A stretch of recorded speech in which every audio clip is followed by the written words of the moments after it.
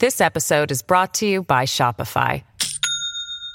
Do you have a point of sale system you can trust, or is it a real POS? You need Shopify for retail. From accepting payments to managing inventory, Shopify POS has everything you need to sell in person. Go to shopify.com/system, all lowercase, to take your retail business to the next level today. That's shopify.com/system. Hello, everybody. This is Marshall Poe. I'm the editor of the New Books Network. NBN listeners like to read books and buy them. So we thought we'd tell you that right now, our friends at Princeton University Press are having a remarkable site-wide sale. You can get 50% off books, including ebooks and audiobooks, with the code 50, F-I-F-T-Y, at checkout until May 31. You can save some real money on Princeton University Press books. I encourage you to go there and check it out. Welcome to the New Books Network. This is New Books and National Security, a channel on the New Books Network. I'm Beth Windisch. I'm joined by Cynthia Miller Idriss, author of the book Hate in the Homeland, The New Global Far Right. Cynthia Miller Idriss is an award-winning author and scholar of extremism and youth radicalization. She directs the Polarization and Extremism Research and Innovation Lab in the Center for University Excellence at the American University in Washington, D.C., where she is also a professor in the School of Public Affairs and in the School of Education. Dr. Miller Idriss is also Director of Strategy and Partnerships at the UK-based Center for Analysis of the Radical Right and serves on the International Advisory Board of the Center for Research on Extremism. A globally recognized expert on far-right youth, Dr. Miller Idriss is the author, co-author, or co-editor of 6 books, including her new book we're talking about today, Hate in the Homeland. Cynthia, welcome to the show. Thank you. Thank you for having me.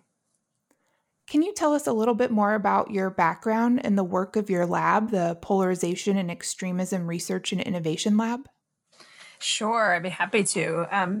For many, many years, I was, and even considered myself essentially to be a subcultural studies scholar. I majored in German as an undergrad. I got a doctorate in sociology, and did a dissertation originally in Poland and Germany, and then eventually just focused on Germany, and then did 2 books based on German far-right youth. Really was spending, large portions of my adult youth either living in Germany or going back and forth, and studying school-based responses to hate and resurgent far-right extremism, in part because it's really the best place to study that in the world. The Germans had obviously have had a history with the Holocaust, and then faced an early resurgent far-right extremism in the 1980s and 1990s among youth, and developed what is today kind of the best built-out infrastructure, both, I think, on the monitoring and surveillance side, but for my purposes, even more importantly, on the intervention and education and prevention side. So I was really interested in studying that and studying how teachers were grappling with it, and ended up writing a book called The Extreme Gone Mainstream that was about the aesthetic transformation in far-right youth culture across Europe, away from the kind of racist skinhead look with the shaved head and the bomber jacket and the high black combat boots, and the evolution into mainstream style clothing and brands that were selling deliberately coded clothing with symbols and iconography that represented far-right extremist views, and what that meant for schools, right? So how were schools dealing with dress codes or stadiums or other places that, when people were showing up with this kind of coded messaging on their shirts, for example. And I turned that book in final form just 2 months before Charlottesville happened. And so when Charlottesville happened and we saw, scores of young men marching across a college campus with khakis and polo shirts, and a real awareness of the mainstreaming of extremist style in terms of its aesthetic appearance, but also then the awareness about the normalization and mainstreaming of hate more generally in the US became really clear. That kind of catapulted me into a lot of conversations nationally in the US and at the policy levels that I had not been having, because my work was really considered, again, even by myself, kind of fringe subcultural work about, youth in another country. And so this book emerged from those 3 years really of conversations and talks. I gave dozens of presentations and briefings and testified before Congress, and really just spent a lot of time explaining to people what was happening in global youth culture, and realized that maybe some different questions might help bring a new lens into how we could approach it. You also asked about the lab, so I'll say the lab, the Polarization and Extremism Research and Innovation Lab, launched last November at American University. I direct it. It's an incredible gift of an opportunity, really, to put into practice a lot of the ideas that I lay out in this book. So in many ways, I see the book as an agenda-setting book for the lab and for the field, I hope, in terms of giving us ideas about what kinds of interventions might we test. And our goal in the lab is to come up with these ideas for out-of-the-box interventions, get funding to test them in the field, and then produce evidence that will be useful back to the field on what's working and what might move the needle at preventing people from entering or radicalizing within pathways toward violent extremism.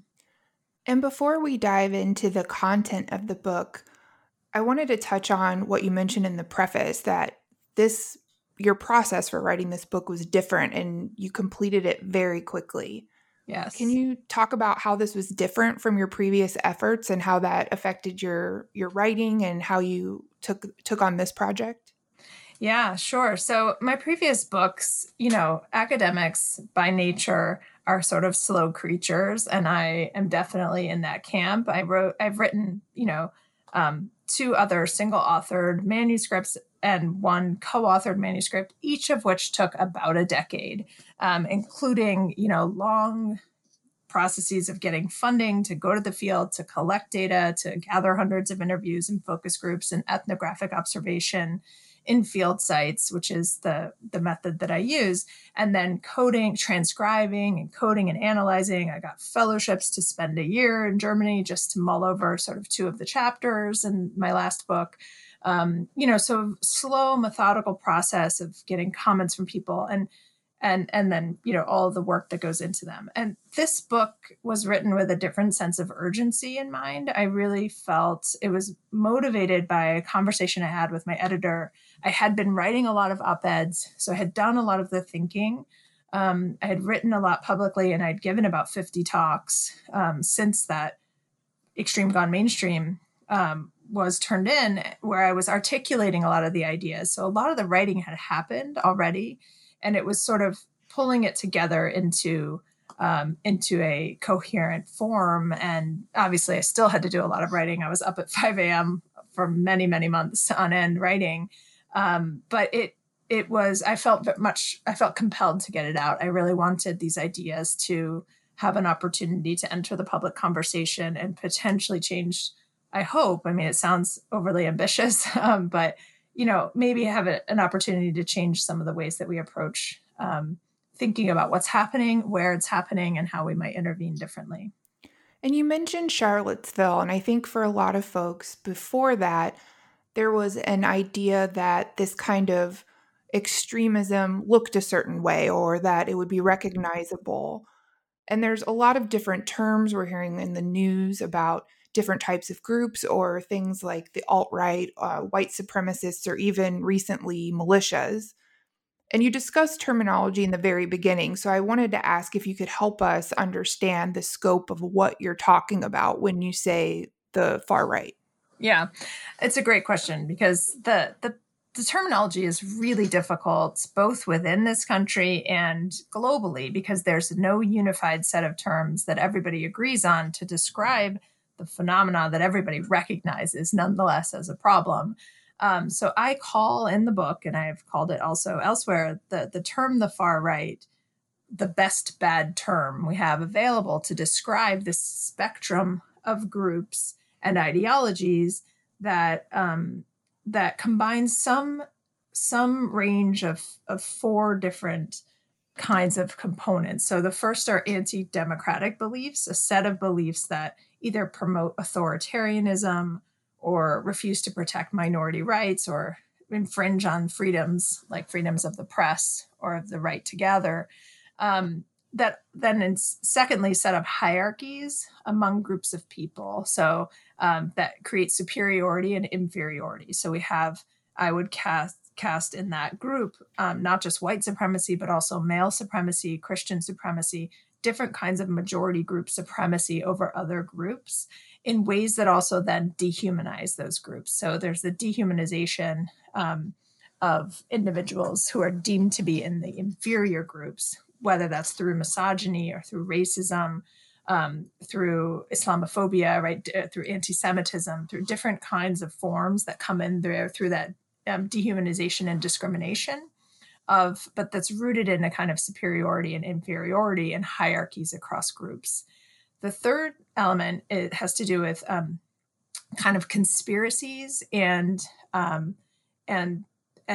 fantastical ideas about restoration usually. And so a lot of these groups have very fantasies or mythological ideas about a kind of golden era or a better time, whether that's a restoration of a caliphate, let's say. In that sense, it's very similar to Islamist extremism. But in this case, typically restoration of white civilization, of male domination, of a time when things were simpler. And you hear a lot of language that is, conspiracy oriented around a great replacement, that there's some kind of orchestrated attempt to replace white civilizations with multicultural ones at the expense of those white civilizations, let's say, in a way that produces a dire sense of threat. So the threat there is a really strong component of that conspiracy theory and those fantasies. And then the fourth component is mobilization of violence. And on the far fringes of these groups, violence is seen not only as a means to an end, but we're willing to do it, but actually as a desired goal in and of itself. So you have accelerationist groups, for example, who believe that they should be using violence in order to bring about the downfall of all systems. So those are kind of the four components that I would say in some combination. Not all groups across the spectrum share them, but they all share some overlap. And within the far right spectrum, what you have are the majority of groups, statistically speaking, in the US and elsewhere that make up the far right are white supremacist extremist groups. But there are also then anti-government groups, as we've seen in the US this fall. That anti-government extremist spectrum has grown and has become more mobilized under the COVID-19 conditions. And sometimes the anti-government and the white supremacist groups overlap. So the anti-government groups include these patriot militias, but also include sovereign citizens, seditionist groups, people who don't recognize the authority of the United States as a legitimate government or claim that they should be calling for civil war or resisting supposed government tyranny. And then we also have groups within the far right spectrum that we call kind of single issue extremists, typically on the anti-abortion violent fringe and violent extremists in that area, as well as male supremacist and misogynist groups that enact deliberate terrorist violence against women. And we have seen that in places like a yoga studio and a sorority in California, as well as in a van attack in Toronto in recent years with high numbers of fatalities. So there's this whole range. Not all of these groups are officially espousing violence. Not all of the groups agree on all components. You have anti-government groups who, claim they have nothing to do with white supremacists. You have, groups that are fixated on one particular area, like abortion, and are not involved in the rest of the spectrum. But that's what makes up that spectrum. Where it gets confusing is that, our government in the U.S. kind of, first of all, has this distinction between domestic terrorism and international terrorism, which gets confusing when it relates to something like white supremacist extremism, which is a truly global movement and not just a domestic one. But also because other countries use different terms to refer to the same phenomenon. So in Germany, they use right-wing extremism and right-wing radicalism, which are legally distinct terms. In other places, they might use, extremist right-wing.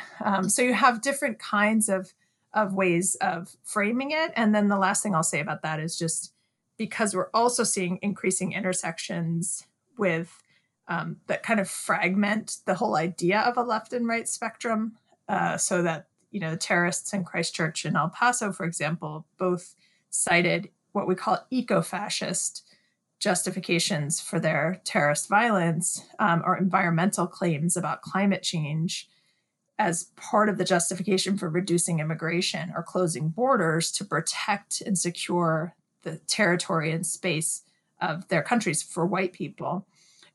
That's, you get into some messiness there with like a set of ideas about the environment and climate change, which might traditionally be a part of leftist groups' ideologies, then being used to mobilize violence on the far right. So I think we are going to see and have seen some fragmentation and strange coalitions forming between anti-vaxxers and anti-government extremists, for example, that will continue to grow over the coming year, in ways that I hope somebody out there can tackle and help us really, even globally with the help of the UN, for example, come up with a classification system and an agreed upon set of terminology that allows us to track these movements in more defined ways.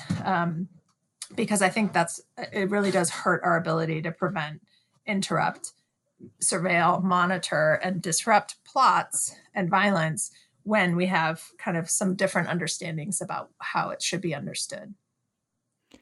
And I wanted to ask you about that a little bit more about that global nature, because you make a point of calling it the global far right in the title.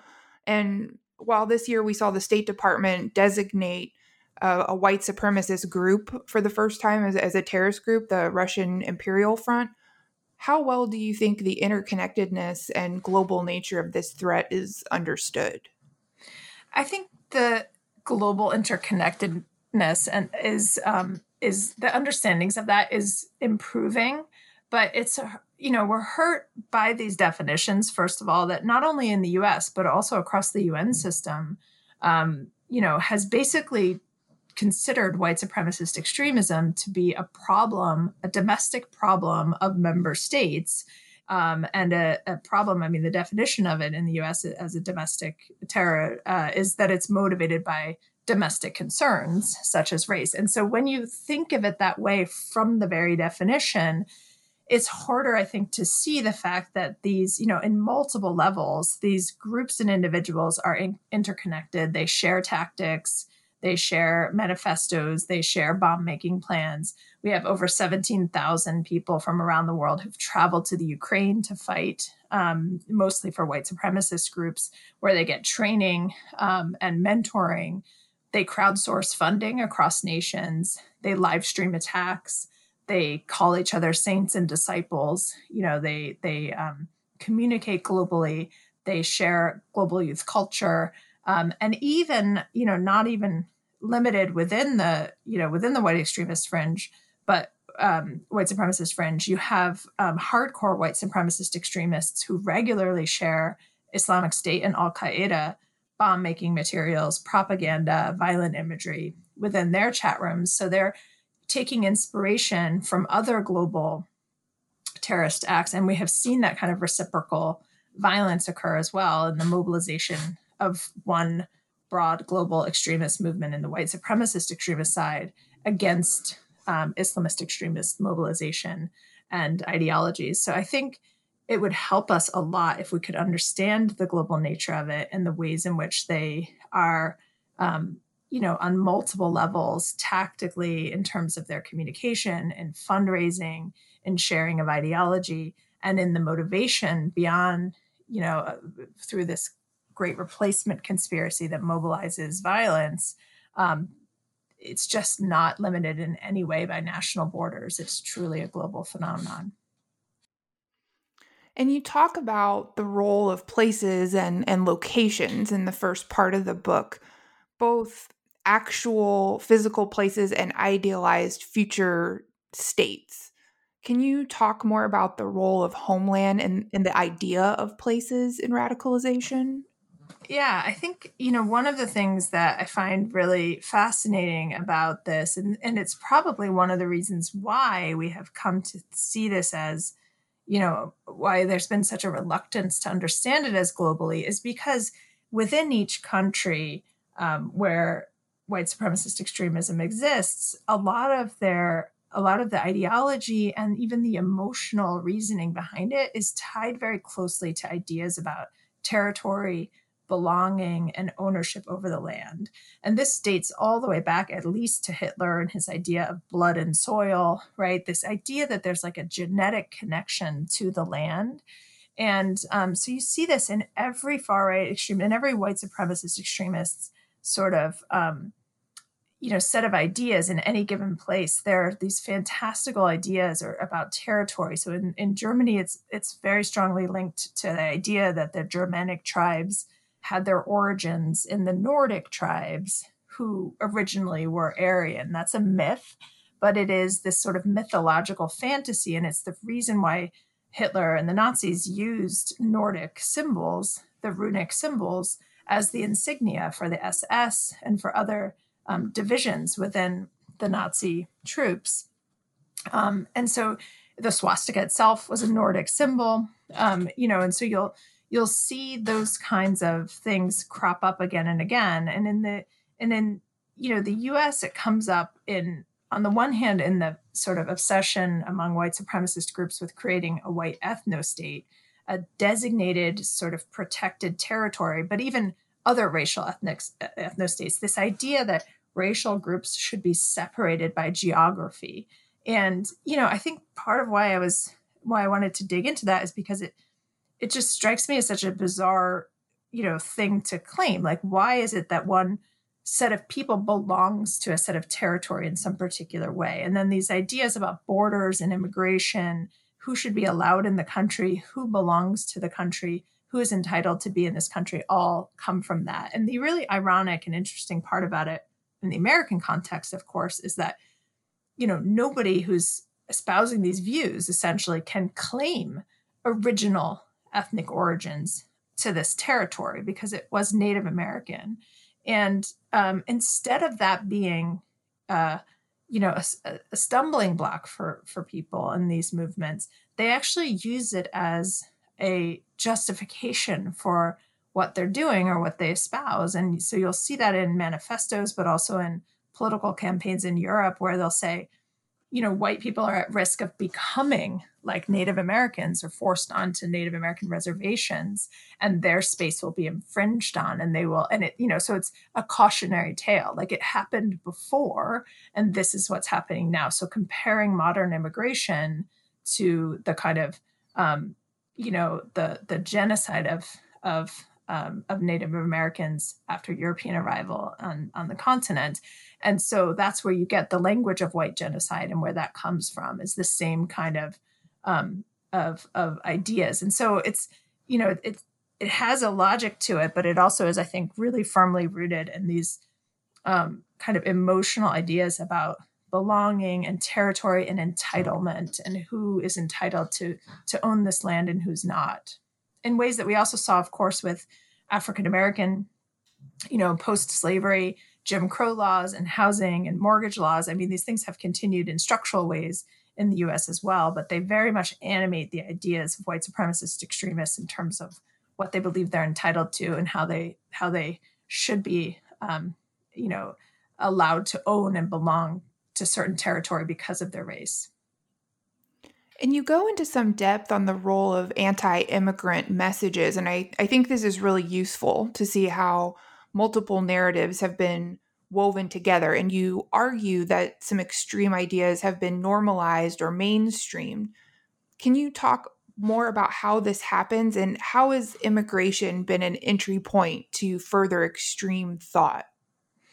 Yeah, it's really interesting. There's this concept that I talk about in the book called the Overton window, which is essentially a metaphor for the ideas. Like, if ideas exist on the political spectrum, then there's a window of ideas within that spectrum that are acceptable to the public at any given time, and that's called the Overton window. And so the example that's often used is one about like school attendance, right? So if there's a range of acceptable ideas about school attendance that range from parents should be allowed to decide if their kids go to school at all, to the state should, make attendance in school mandatory for every child, right? And there's a range of ideas in between that have who's allowed to homeschool, or what are, how many days a year should school be required for how many years? At what point can children opt out and decide themselves that they want to drop out as teenagers, right? So there's all these range of acceptable ideas, and that window moves around over time. And sometimes it moves around because of deliberate pushes from grassroots movements. And this happens on the left and it happens on the right. So it's how you see things like same-sex marriage legality moving into the Overton window after many years of being out of the Overton window, for example. And the same thing is true of anti-immigration politics and policies. And so one of the things I trace in the book is, not just where are the spaces where ideas become, where extreme ideas are encountered for the first time, but how do they actually become normalized and mainstreamed? And one of the ways that happens is through kind of populist electoral rhetoric that has positioned ordinary people against elites, but then extends that framing. And that's been a very popular framing in populist elections, not just in the US, but across Europe and in Brazil and India and other places over the last decade. But they've extended that kind of ordinary people against the bad elite or the nefarious elite to also be the kind of purity of the people against ethnic others, including immigrants. And that sort of framing has set up an anti-immigration and opened the door for many more anti-immigration sentiments to kind of creep into the Overton window. And so that's what I talk about in that chapter, is how we get the normalization of more anti-immigration language happening through political campaigns and legislation and ideas about like a Muslim ban or a border wall or whatever that is here or in Europe around the refugee crisis, for example, in 2015. And that kind of rhetoric helped carry a lot of ideas about immigrants into the mainstream in ways that then also, because they were accompanied sometimes with very negative language, incendiary language, metaphors, and dehumanizing kinds of ideas about, illness or invasions or conspiracies about funding for migrant caravans, right? All of those kinds of things helped carry some of these ideas into the mainstream in ways that make them seem more normal and fit within the Overton window of acceptable public policy ideas. This episode is brought to you by Shopify. Do you have a point of sale system you can trust, or is it a real POS? You need Shopify for retail. From accepting payments to managing inventory, Shopify POS has everything you need to sell in person. Go to shopify.com/system, all lowercase, to take your retail business to the next level today. That's shopify.com/system. As I was reading the book, too, it made me think of a quote from the book Thinking Fast and Slow that says, "A reliable way to make people believe in falsehoods is frequent repetition, because familiarity is not easily distinguished from truth. Authoritarian institutions and marketers have always known this fact." And you talk about both the repetition and normalization, and you talk about marketing and the role of commercialization and products and communities that are surrounding some of this extremism. What role do these multiple ecosystems play in making extremism harder to maybe recognize? And how do you advise the ordinary people to think critically about these ideas, given that we have these biases and the normalization of some potentially dangerous ideological hooks that could bring people into this? Yeah, it's a really great question. I mean, I think it's really important for people to try to be critical and informed consumers of social media and media in general. And so one of the things we know is that, and this actually comes from other scholarship on conspiracy theories, and that shows that sort of, that I cite in the book, but it shows that a lot of the validation of kind of ideas today happens through kind of retweets, right? And likes. And so it's almost like the number of people who like something or retweet it makes it seem more valid, right? If like, oh, that must have a lot of authority if it's been liked, 25,000 times or something. And so I think being skeptical of that and being aware that just circulation of ideas doesn't make them more valid is a helpful kind of a thing. And that amplification of conspiracy theories without providing evidence of, kind of fact checking also can be difficult. And that, can help carry those ideas into the mainstream. This is a challenge for journalists, I think, as well, who cover things like QAnon. How do you talk about QAnon without actually like furthering the conspiracy theory behind it? But on the aesthetic side, I think this happens so unconsciously, and it's really important to be aware of it for people that I think, especially for a lot of Americans who had come to think of white supremacist extremism as coming in an aesthetic package that had a Ku Klux Klan hood or an Aryan Brotherhood prison gang tattoo, or was a backwoods militia, in camouflage and weaponry and face paint, right? Like that the khakis and polo shirts marching across a college campus were shocking, and that was deliberate and coordinated, right? And so we know that it was a strategic move on the part of the far right, that some of this evolved organically, but it's not a coincidence that all these guys show up looking, pretty much the same in these pressed khakis and polo shirts. It was a deliberate call over social media that went out to show up looking respectable. And the reasoning behind that was that people would be more willing to listen to the ideas if they come, in a package that seems more acceptable. And I think that's a really important thing for people to understand, that it is harder for Americans, or maybe for anybody in the globe, to recognize the ideas as extreme when they come in an aesthetic package that looks more like, a kid next door than like the kind of neo-Nazi of their imagination. And so trying to separate the ideas from the way that they're being communicated or conveyed, and that kind of marketing and branding and social image construction of extreme ideas that softens them, I think, is one of the most dangerous and nefarious aspects of this. And that's some of what we're seeing in the kind of, even in the stuff that has happened even since I wrote the book on Instagram, the image, the very rich images on white supremacist accounts that are kind of aesthetically beautiful.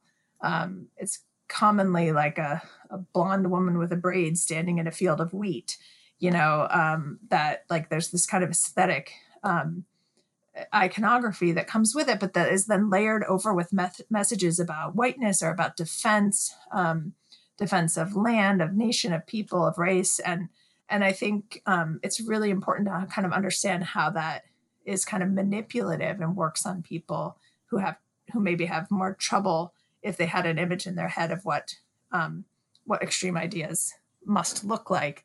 It might take longer for people to recognize the extreme nature of the ideas. And you do a lot of work with youth and youth culture. Do you see generational divides in the far-right movement in terms of what is embraced by younger people versus maybe people who've been in the movement longer, or even maybe people coming to the movement at an older age? Yeah, definitely. I mean, part of it is that a younger generation is just so much more image savvy already, right? I mean, it's if you're a digital native, right, you're growing up with smartphones with cameras on them all the time. And the idea that, image sharing sites and social media, TikTok video sites, where you're just communicating in short ways, but also with wit and humor and satire and irony and a lot of these kinds of ways of communicating online that have been then weaponized by the far right to kind of encourage youth or, draw youth in by positioning themselves as like countercultural to the mainstream who just can't take a joke, right? There's a lot of that kind of going on, and that happens primarily in the younger generation. And I think the younger generation is also, compared to an older generation, just obviously more internet savvy, more likely to use video platforms to communicate ideas, more likely to understand how to crowdsource funding or use cryptocurrencies to mobilize support for, protest actions like putting a boat in the middle of the Mediterranean to block migrants, refugees, as has happened, right, by far-right groups. So those kinds of things are, I think, very much driven by not just youth culture, but youth engagement in a whole ecosystem of online communication and platforms that older generations are just either slower to use or haven't really encountered that much at all. So I think that's probably the biggest difference. I would say, folks who are coming in at, one thing like the anti-government extremists are, at least anecdotally, I think we'd have to look into the data for this, but anecdotally a little bit older than the kind of youth-driven online subculture and the white supremacist fringe. And so that is one, one indicator that age might affect different parts of the far-right spectrum differently in terms of mobilizing people and the issues that matter to them. And so, it may be that these anti-government extremists who are really concerned about kind of government tyranny are mobilized in a different way than younger youth who are mobilized into a kind of a global white supremacist ideologies. But I think that's still an empirical question. And I would say the only other thing about youth is that, I'm most interested in youth because I think they're most reachable still. The younger someone is, the more likely they are to continually to be experimenting with and changing their identity, to be higher, at a higher risk of engaging in risky behavior or experimentation. And so they're also at a moment when they can be reached, often are still in more formal school systems where there's more interaction with teachers and faculty or school counselors who might be able to reach them and recognize red flags and warning signs. But they are also at a greater risk of engaging in violence and at recidivism to violence, even if they were already arrested. Youth are more likely to go back to violent lifestyles than are older people who've been arrested for terrorist violence. So I think those are kind of they're both more reachable, and I think important for that reason, but also at greater risk. I'd like to go back to what you mentioned earlier about the role of satire in the movement, because we're seeing the use of humor to transmit extremist ideology being very effective. And in some cases, it's allowed individuals to make threats and then shrug those violent messages off as a joke. Mm-hmm. What can be done to combat this type of hate speech?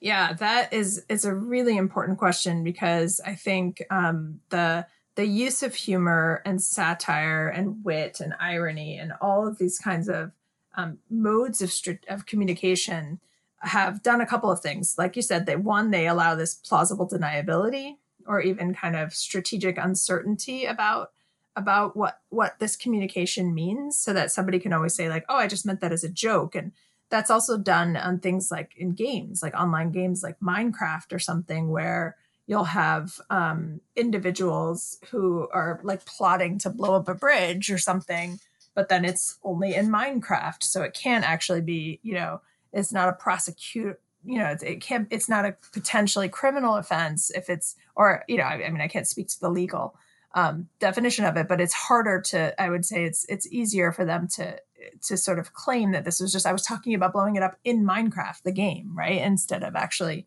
potentially plotting something outside of the game. So it allows this, strategically allows a kind of plausible deniability, but it also, I think, carries, it desensitizes and dehumanizes the consumers of those jokes and memes.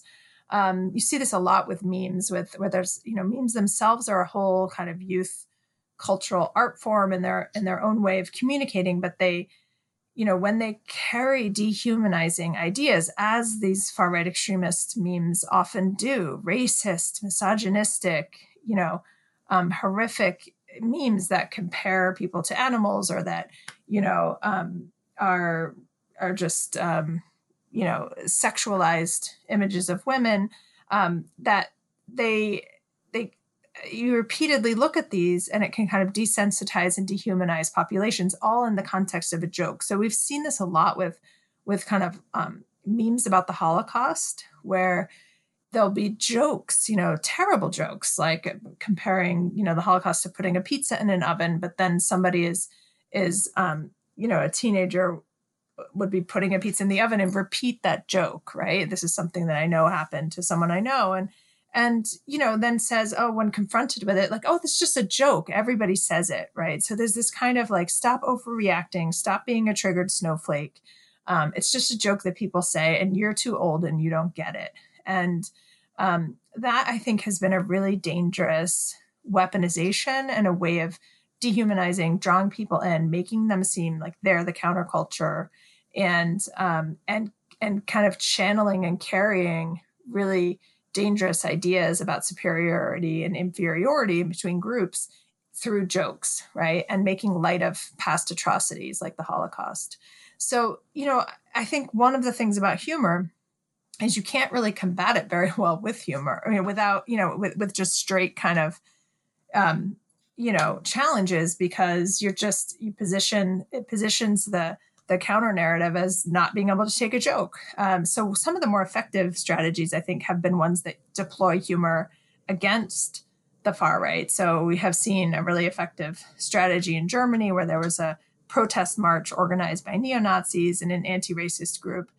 Instead of doing what they traditionally had done, which was just protest the protest march, in kind of what could turn into a violent clash between groups, they turned it into a walkathon, and they raised money. They got pledges online for however many steps, each person took in that protest, in that neo-Nazi march, that these people would donate money to anti-racist organizations in the area. And then they stood alongside the march with signs that said things like, "Thank you, you've raised 5,000 euros. And then, a little while down the road, you've raised 10,000 euros for the anti-racist coalition. And then you've raised 50,000 euros. And so it kind of befuddled the group, because then they're like, what do we do? Do we keep marching? And they did actually raise like a fair amount of money for anti-racist organizations in that town. But it also was just a great strategy at disrupting without violence, by kind of turning the tables on it.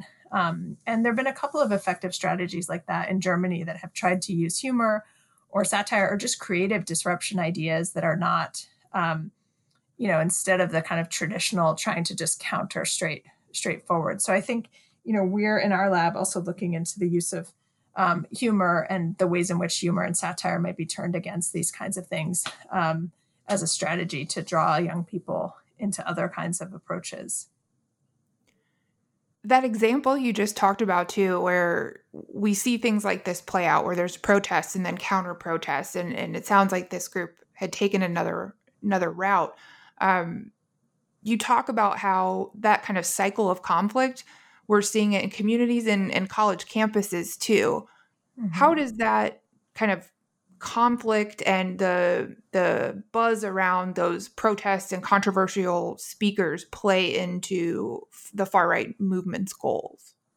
Yeah, one of the things that I wanted to, make clear in this book is that, each one of these chapters, the examples that I chose, are to show how, through different kinds of spaces, the far right mobilizes, cultural capacity, like through clothing or through food or through other kinds of channels, music, but also, physical capacity through training in mixed martial arts or combat sports, and then also intellectual capacity through higher ed and the creation. So there's a few different things happening in the higher ed space. One is attacks on higher ed, particularly in the US. And you'll see this regularly, sort of attacks on higher ed as a leftist space, as a culturally Marxist space. That's the conspiracy theory that argues that higher ed is being used, as to create propaganda or indoctrinate youth with leftist ideas, for example, but also as a space of provocation. And I think this is where we see, at least in the ADL has documented, the Anti-Defamation League has documented the, rapidly growing circulation of old school paper flyers with white supremacist propaganda on them, a very, old technique that's not internet savvy necessarily, except that they usually have a URL on them to kind of direct people to a site where they can get more information.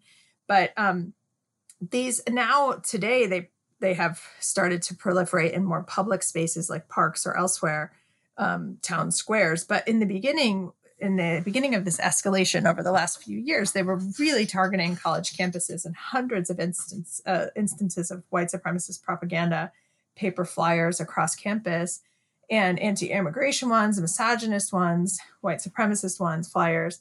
And a lot of this was, it's trying to provoke, trying to get interest, trying to get people to check out the URLs. These provocative speaker tours that we've had, we're trying to generate and provoke, both challenge kind of mainstream or the liberal, student body on campuses, but also create buzz, create national media, get people interested in the ideas. And so one of the things I think it's really important for students to be aware of is the potential for them to be used, kind of as pawns by outside groups, because they have to be hosted by student groups on campus. So, students have the right to, as groups, to invite who they want to speak. But I think it's always good for students to be aware that outside groups might be, on any side of the ideological spectrum, an outside group might have its own interest in being invited as a speaker to a college campus where they can get, broad national attention and audiences in ways that maybe aren't necessarily in the student group's interest, but are really in somebody else's interest. And I think overall, the theme of a lot of the work that I'm doing, and that I hope the book, helps disentangle, is this issue about online manipulation and propaganda, and understanding, how misinformation, disinformation, or propaganda or scapegoating might be serving someone else's interests, and being kind of a little more media savvy about being aware how those presentations of aesthetic choices and clothing or provocative speakers on campus are really designed to manipulate you into manipulate participants or viewers or observers into something that is, in somebody else's interest. On that topic, I want to ask, there's so much to cover in this book, and I know we've gotten to speak with you for some time. What's next? Where do we go from here? What recommendations do you have to help us counter this threat? And both, I guess, at the policymaker level, but as you were speaking before, what can individuals do? Yeah. Well, one of the most important things, I think, is media literacy. And so, really being aware. I think we have, now have a generation of young people who are pretty aware of how to protect themselves against online predators, of how to protect their digital privacy and be decent citizens online, for example. Those kinds of things they're getting information on, but they really do not get any training in kind of digital communications classes, or certainly not enough on issues of misinformation and disinformation, conspiracy theories, propaganda. What happens when you encounter this kind of attempts to persuade you online toward extremist ideas, and how would you recognize it? How would you understand? One of the things that we in our lab, model our work off of is public health research that has shown, for example, that after years and years, decades really, of public health efforts, through health education classes to get young people to make healthy eating choices by telling them about the long-term consequences of poor eating habits for their bodies, right? That had no effect, right? All the years of health classes talking about healthy eating habits really didn't change behavioral choices by young people. But then research found that actually, if you show young people how they are being manipulated by fast food advertisements that are just trying against their own best interests to to profit from young people's choices behaviorally, that information changed their behavior. And what was interesting is it changed the behavior more for boys than for girls. Boys who learned about the way that fast food companies were targeting adolescents to purchase food that was unhealthy, they changed their behavior more and made healthier eating choices. So the lesson we take is that nobody likes to figure out or learn that they're being manipulated. And if you can think about how we can, so how can we design interventions that would inoculate people so that when they encounter this, scapegoating or propaganda or conspiracy theories online, they recognize it for what it is and don't get drawn into kind of that manipulation. I think that would be kind of an immunization sort of approach to helping the public, helping all young people be better informed consumers of the misinformation that they might encounter when they get out there in the world. So I think our approach is to say this isn't just, and this is a metaphor I've been using for a long time, which sounds stranger now in the pandemic, but, we can't treat white supremacist extremism as just, as if it's a cancerous set of cells, like a tumor, a bad, set of cells that can be isolated and cut out of society if we can just monitor it correctly. It acts much more like a contagious virus, and one that everybody has to be inoculated against because of the way it spreads, particularly online and among youth. And when you look at it that way, it's something that everyone has to be protected against. And so, our work is, in the lab designed to think about where are all the spaces and places that we could reach young people, but also the adults that they spend time with, and helping people be more aware of the risks and better understand how to build resilience and reduce vulnerabilities to that persuasive rhetoric. Well, Cynthia, we've taken up a lot of your time, but before we let you go, would you mind sharing what you're working on now? Sure. So, I finished the book and turned it in to start the production process in February, and the lab had launched the Polarization and Extremism Research and Innovation Lab, or PERIL, had launched just a few months before. And so we have been busy in a number of partnerships with funders, with external funders, with some research studies, in many ways where the book is kind of the agenda setting book for the lab that is saying, like, let's start testing. What would it look like to test an intervention in a mixed martial arts space, or to really assess what's happening on the social media channels in terms of cooking and wellness and lifestyle channels, incorporating white supremacist extremist content into them? What would it look like to study and work with partners in the fashion world? So we're pursuing a bunch of different projects in those areas, and have released a couple of, and a lot of those projects are visual. I think counting on kind of, coming from the idea that youth is such this generation is just so visually oriented. So we released an animated video on the Boogaloo movement with the Bertelsmann Foundation.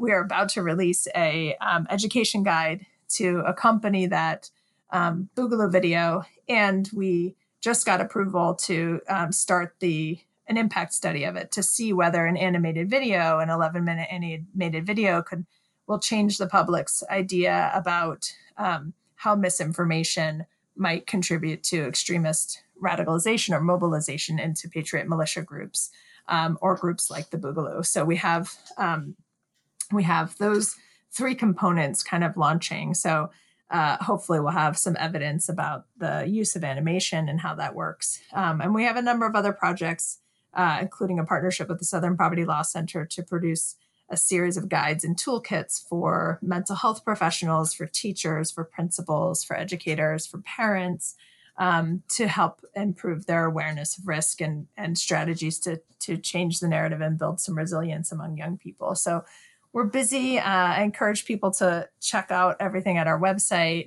which is www.american.edu/peril, PERIL. All of the things that we produce are free to the public.